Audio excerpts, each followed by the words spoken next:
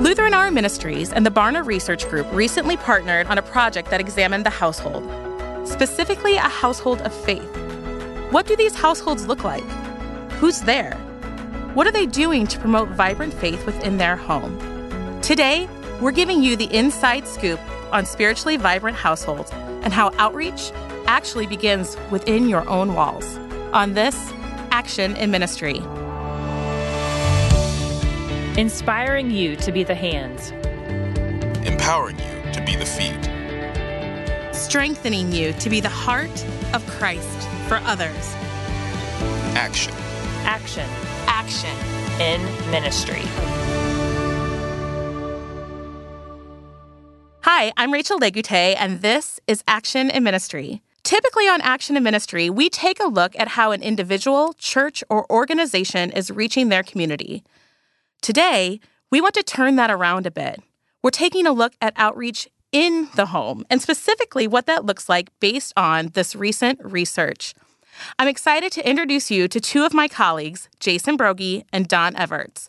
They have played a key role in creating valuable resources to help us use this research practically. Great to have you guys here with us to chat today. Thanks for joining us. Glad to be here. Yeah, thanks for having us, Rachel. Jason, this study is huge. We've been hearing about it a lot, not only here in our office, but around Lutheran Hour Ministry circles and also some other media sources who've gotten their hands on the research already. I'm wondering if you could just give us a basic overview of the research, Households of Faith. I'd love to. This study's been really important to all of us here at Lutheran Hour. We started this relationship with Barna in 2018, where we're doing a series of studies. And as we at Lutheran Hour are looking at how we bring Christ to the nations and the nations to the church, we wanted to get our better understanding of exactly where people in America are at. So our first study, Spiritual Conversations in Digital Age, talked a lot about how people are talking about their faith in everyday life, both Christians and also non-Christians, just people in America. We wanted to have a clearer understanding of what was going on. With this second study, Households of Faith, we wanted to get a clearer picture of what's happening in Christian households, what households are doing together. But we realized that the average household has changed a lot over the last 50 years, that it's no longer necessarily the norm to be the nuclear family, to be a mom, a dad, two kids, a dog, and a picket fence. But instead, there are a lot of different household types out there, and we want to see what's happening in each of them. And actually, we have this very real understanding that if you are a Christian living by yourself, you're still in a household. And how do you relate to other Christians, and how do people relate to you? And as Christians, we kind of stood back and we looked and we said, biblically, this concept's a whole lot wider than just the people I think of, which is often, for a lot of us, just our family. Would you say that there's that everyone is kind of represented in this study? Yeah, and that's what's fun about it, because when you do have research or resources or conversations about families, quote unquote, often it's like parents and their kids. Households, what they look like in the U.S. is broader than that. It's not just the people you live with, but it's also the people who come over to your house. Who is in your home regularly? Who visits your home, who comes over to your home for other reasons, because that actually affects the life of your household, and that is the household. And that's a lot more like what the Bible means when it talks about households. And it talks about households a lot. You think of, kind of the key moment, Joshua standing in the promised land. As for me and my household, we will serve the Lord. But he wasn't talking about, we hear that and we picture Joshua and his wife and their 2.7 kids. Cute little things that we hang on our walls. Yeah, that's right. To represent me and my wife my 4 kids. That's right. But throughout the Bible, both in the Old Testament, in the ancient Near East, and in the New Testament, average household would have been 50 to 100 people. Oh my goodness. Yeah, it's not only your core household, which would be like your family, your close relatives, the people you live with, but it included an extended household, right? And so it's people you're related to, but they're not in your quote unquote nuclear family, but you're related to them. They're a part of your life. It would include foreigners that you've taken into your household. Did you have a sense that households played this much of a part of the biblical narrative? We are aware of it because the reality is it is affecting our everyday life. And so one of the things I think that's been really important to me is it's helping us discuss and be more intentional about just how much of an influence we're having on other people and other people having on us, and the opportunities that creates or closes off. One of the editors for the study, Roxanne Stone, she made all the graphs and charts, and she's the editor of the study itself. When we were talking about this, something that just really stuck out to me, she said, when I was looking at, and I'm paraphrasing here, but she said, when I was looking at this study and thinking about it going in, I thought this would be one of the ones that was least relevant to me because Roxanne lives alone. She's a single-person household. And she said, but by the end of this, I realized this study had more of an impact on my life than any of the others, because suddenly she realized that she was part of all of these other extended households. And one in particular, that she had actually moved her single-person household to be closer to this other household in order to actually be more a part of that household, to be a part of their kids' lives, to be the person who's almost like Auntie Roxy, who comes over all the time and is integral to their daily life. But on top of that, she thinks, well, I don't really have a family, so all these family ministry things don't apply to me. But when you start talking households, suddenly it gives validity to her experience in everyday life.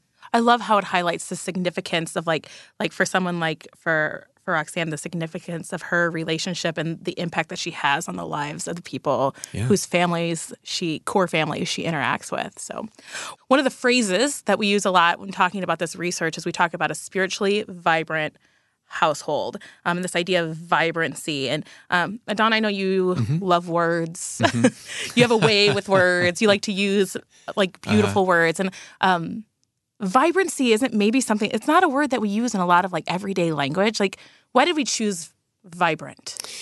Yeah, it's something that came out in the research. We do qualitative research, which is a lot of in-depth interviews with human beings. And then we do quantitative, which is a lot of like with thousands of people, surveys of these human beings. And somewhere in the midst of that, started to find like there's this quality, but it wasn't just like a healthy household, which is something you could think about, or it wasn't just a righteous family, or a household. But there was a sense of vibrancy, a sense of emotions obviously came up a lot in this study. In fact, we have whole infographics that tell us what are the dominant words people would use to describe the atmosphere of their home. And this is where some of the vibrancy came from, because a home that is comfortable, that is joyful, that is welcoming, because it's just as much about how many people they're inviting in. But one of the things we found that spiritually healthy families tend to be messier. They're not all cleaned up. Does that make sense? So vibrant was kind of capturing, it's not that everything's all cleaned up. It's not that the laundry is always done. It's not that they never curse. It's households that there's some kingdom of God stuff happening with them that's kind of beautiful and kind of messy and kind of, and so vibrant was the word we chose. I love it. Okay, so Jason, what do we mean when we say a spiritually vibrant household? What does it look like? They all had these basic things in common. One was that they had spiritual practices in the household together. And it looked different for different households. Another quality, so we had the spiritual practices together, was that they engage in spiritual conversations. These vibrant households are naturally talking about their faith in everyday sorts of situations with each other. So vibrant households are doing those two things. They're having spiritual practices together intentionally, but they're also having kind of natural spiritual conversations. Maybe it's sports practices on the drive home, just over life. And then the third big thing that really jumped out was that spiritually vibrant households practice hospitality. They invite the outsider in to be a part of their household. And that is both that they're having visitors who are part of their extended household come in. So this might be people who are like friends like family. Yeah. People who are coming in so often that you don't feel the need to clean up. And it was surprising to me to see how many Christian households don't have anyone like that in their life. Yeah. Who are friends like family. Their extended household is very small, maybe zero. But the vibrant ones have that. They're inviting these people in.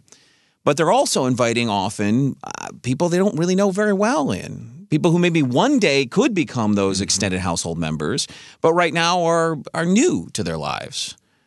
But these spiritually vibrant households are the type that say, hey, listen, there's room at the table for you. So the three things are spiritual disciplines. They practice spiritual disciplines. They have spiritual conversations, and they practice hospitality. That's it. Those are the markers of a spiritually vibrant household. Well, when I'm listening to you guys talk, I'm getting real pumped about all of this again. Like I'm hearing it kind of afresh and anew. And like I want people who come into my home to describe it as vibrant. I want them to be like, wow, that's a really vibrant household. And like I want people to walk into my doors and feel like they're welcome, and that to know that it's a place where they're going to find love and they're going to find grace, and just that they know that it's also a place where God is in the midst of our family. Let's turn it a little bit practical. I'm sure probably people are listening and feeling similarly. According to the research, what is working? It's exciting to see that spiritually vibrant qualities are things that are not inaccessible to any particular household type. Yeah. Wherever you are on the spectrum of vibrancy, you can grow. Yeah. And it's not like, oh, I'm an introvert, so I'm not going to be able to do any of these things. If you're like a little afraid of inviting people over, there might be some hurdles that are a little scary for you. If you've never had household devotions or something like that, you might be like, ooh, I don't know where to start. To me, one of the exciting things about all these vibrancy things is I can still grow. Let's dig into that. Let's lean into that a little bit. What would you say to somebody who says, gosh, I'm at a 2. If I'm at a 2, how do I just what do I do to get to a 3? Like if I just want to take this step and I feel kind of like I'm not even sure what to do. One of the very interesting findings was what brings households together. The top of the list is food. Oh, yeah. It's even higher than watching TV together. That's really good news, because if I'm thinking, okay, we have to have like a worship service in my house or something like that to be spiritually vibrant, one thing you can do is say, eat more meals all together around a table. We talk about two things, food and fun, actually. Those are two like accelerants for these other variables. To have more fun, to like be doing things together. So like even doing a sport together as a household, or even doing, going out to a meal, even that sort of thing, it starts to reconnect the connective tissue between people in your household.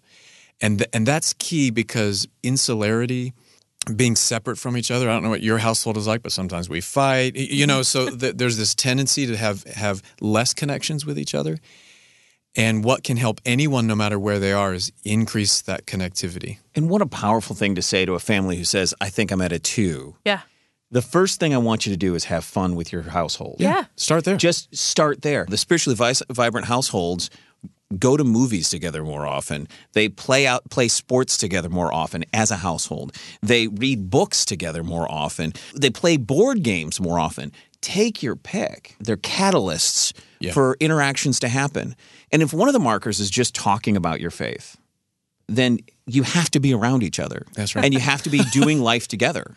Yeah. And you have to be talking about what's going on and what bothers you.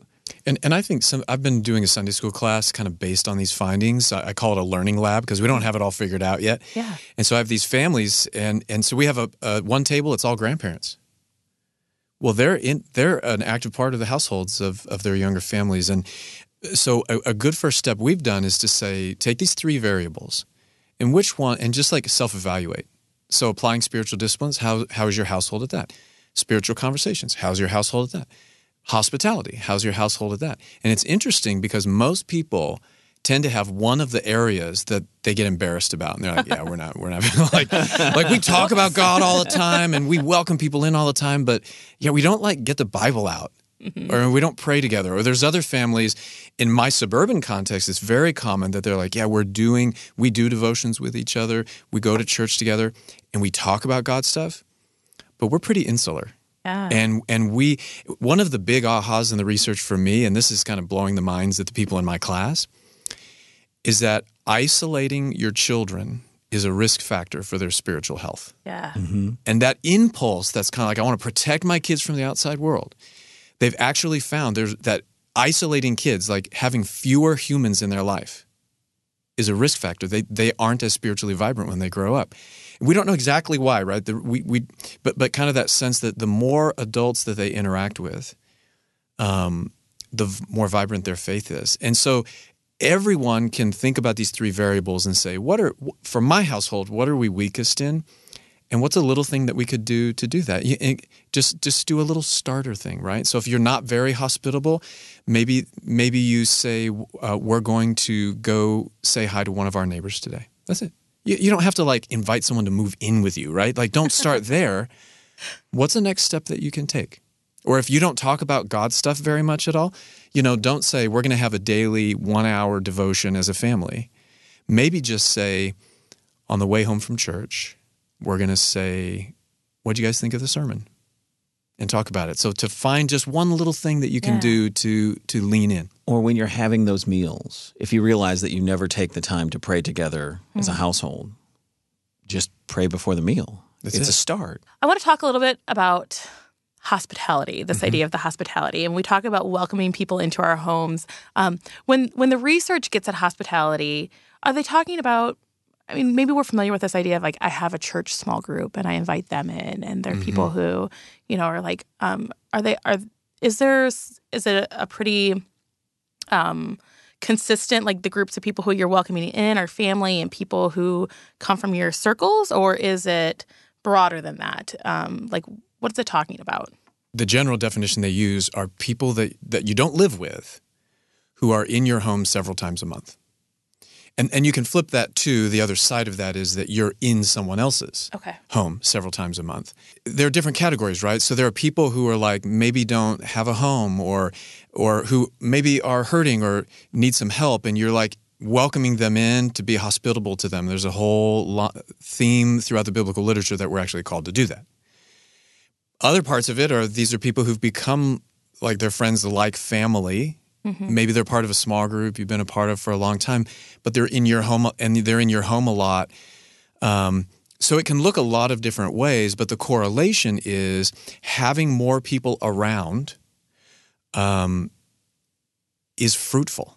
So some families, so for example, multi-generational families, a lot of single-parent families are more multi-generational, have more people in the home.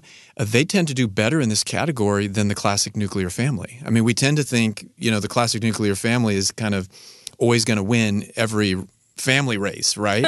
That's not the case, actually, because being a nuclear family and actually being a wealthy nuclear family is also a risk factor because they can afford to insulate themselves.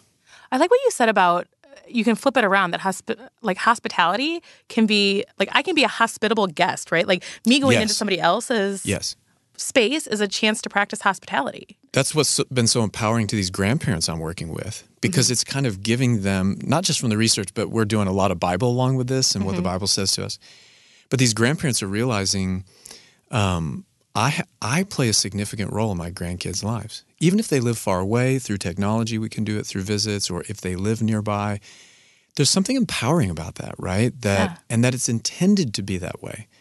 I have two single friends. They're both middle age and they're single. They're a huge part of my household, and when they come up, they're a huge part of my kids' lives. Yeah, and we're better as a household. We're strengthened in our faith because of their influence in our lives. And this research made me thank both of them and kind of put a name on it and say, I don't know if this is going to freak you out, but you're part of my household. And I want to thank you for that. And I just want to communicate, I love how you're influencing me. I love how you're influencing my kids. And there's something really empowering about that. There's someone in our life, my family's life right now, who is, we know from one of my kids' sports. And she's going through something right now, and she has no family around. And for whatever reason, she's not a Christian. She has a completely different belief structure than we do. But she feels a real connection. And as we've invited her to come to our house to invite in, the very invitation for her of, come over to our house for dinner, hang out, spend the evening with us, has left her in tears. Yeah. And I've been really struck by that we have a lot of people in our culture today who feel like outsiders and feel alone. And they just want to feel welcomed. And it really didn't take much. I mean, this wasn't about, in this particular case, this wasn't about me saying, hey, let me now do a 6-step presentation of the gospel. This was literally just, a meal. a meal. And the impulse was based on, you're in my kids' lives. We talk a lot. You've got to know my wife. You've got to know me. Why don't you come over and celebrate with us sometime? And it was just sort of a natural invitation. But for her, she doesn't get that anywhere. Yeah. Well, I want to ask you guys each same question, last question. Why is this research important for our listeners and the church? Why do I think this research is important for the average Christian household in the church? For a couple of reasons. One, I think a lot of churches, by no means all, but a lot of churches have fallen into a trap of looking and prizing family ministry and young families and not looking at the households they actually have in their midst or surrounded by in their communities. When we recognize what the households around us look like, and maybe you're in a place where they are all nuclear, okay, but it turns out that most of us as pastors throughout the country aren't. We're in communities where you have a lot of different types of households. And for a church to say these are the households and these are the types of needs those households have, so maybe we need to change our ministries to look at those needs and help them become vibrant from where they are.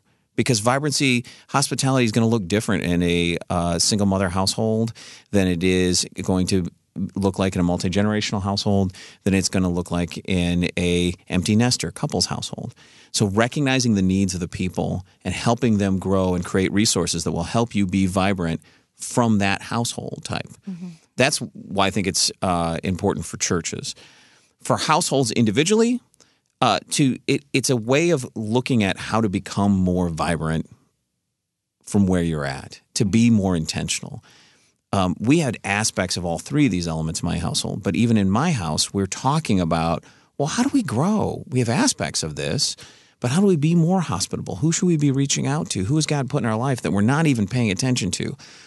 As we get busier, how do we make sure we don't lose these things?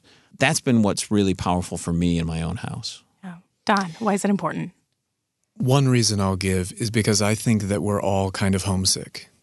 And I think we all are longing and hungry for home because we've been wired for home. I think the biblical record tells us we're wired to be connected to the people in our homes, to the people around us, and to be drawing more people into that. I think we're made for that. But I think we misdiagnose that, and so we try to fill that hunger in a lot of weird ways, right? If I just buy the nicer house, then I will feel okay. If my kids would just keep their shirts tucked in, then I would feel a certain way. If I could go on these vacations, and we have lots of weird things we do because we're hungry for home. And what I love about this research is that it pulls back the curtain and it forces us to reckon with the biblical record that says actually what you're made for is to be in a household where you're relating with God together, you're relating with each other in conversation, and you're relating with the world by having an open door and bringing people in. You're actually made for that. And the more you kind of take steps towards those three things, the more satisfied you're going to be. And frankly, you'll stop doing a lot of the silly things you're doing to try to feed that hunger. So I think this research points us in a direction for something all of us are really hungry for. Well, that is lovely and beautiful. And I am so grateful that you guys stopped by today to share with us about this research. Thanks for joining us. Hungry for home. Doesn't it just make sense that hospitality is a key component of a spiritually vibrant household? Don't we all long to be welcomed into a safe, comfortable environment where we're free to share our joys and sorrows and go through life together? Where we can chat over food, have fun playing a game, hang out, watch a movie, and discuss important matters of life and faith without risk of judgment or dismissal. I want that. And even more, I want to give that to others in my household. I want to love like Jesus, who gave grace in abundance. It's this type of living that makes our home vibrant and impacts the people in our households for generations. What will you do to help your household grow in spiritual vibrancy? That's Action in Ministry. Thanks for joining us. I'm Rachel Legute. Thank you for listening to Action in Ministry. We'd love to hear how you and your church are ministering to your community. To submit ideas for this podcast, visit our website, lhm.org/action, and send us an email.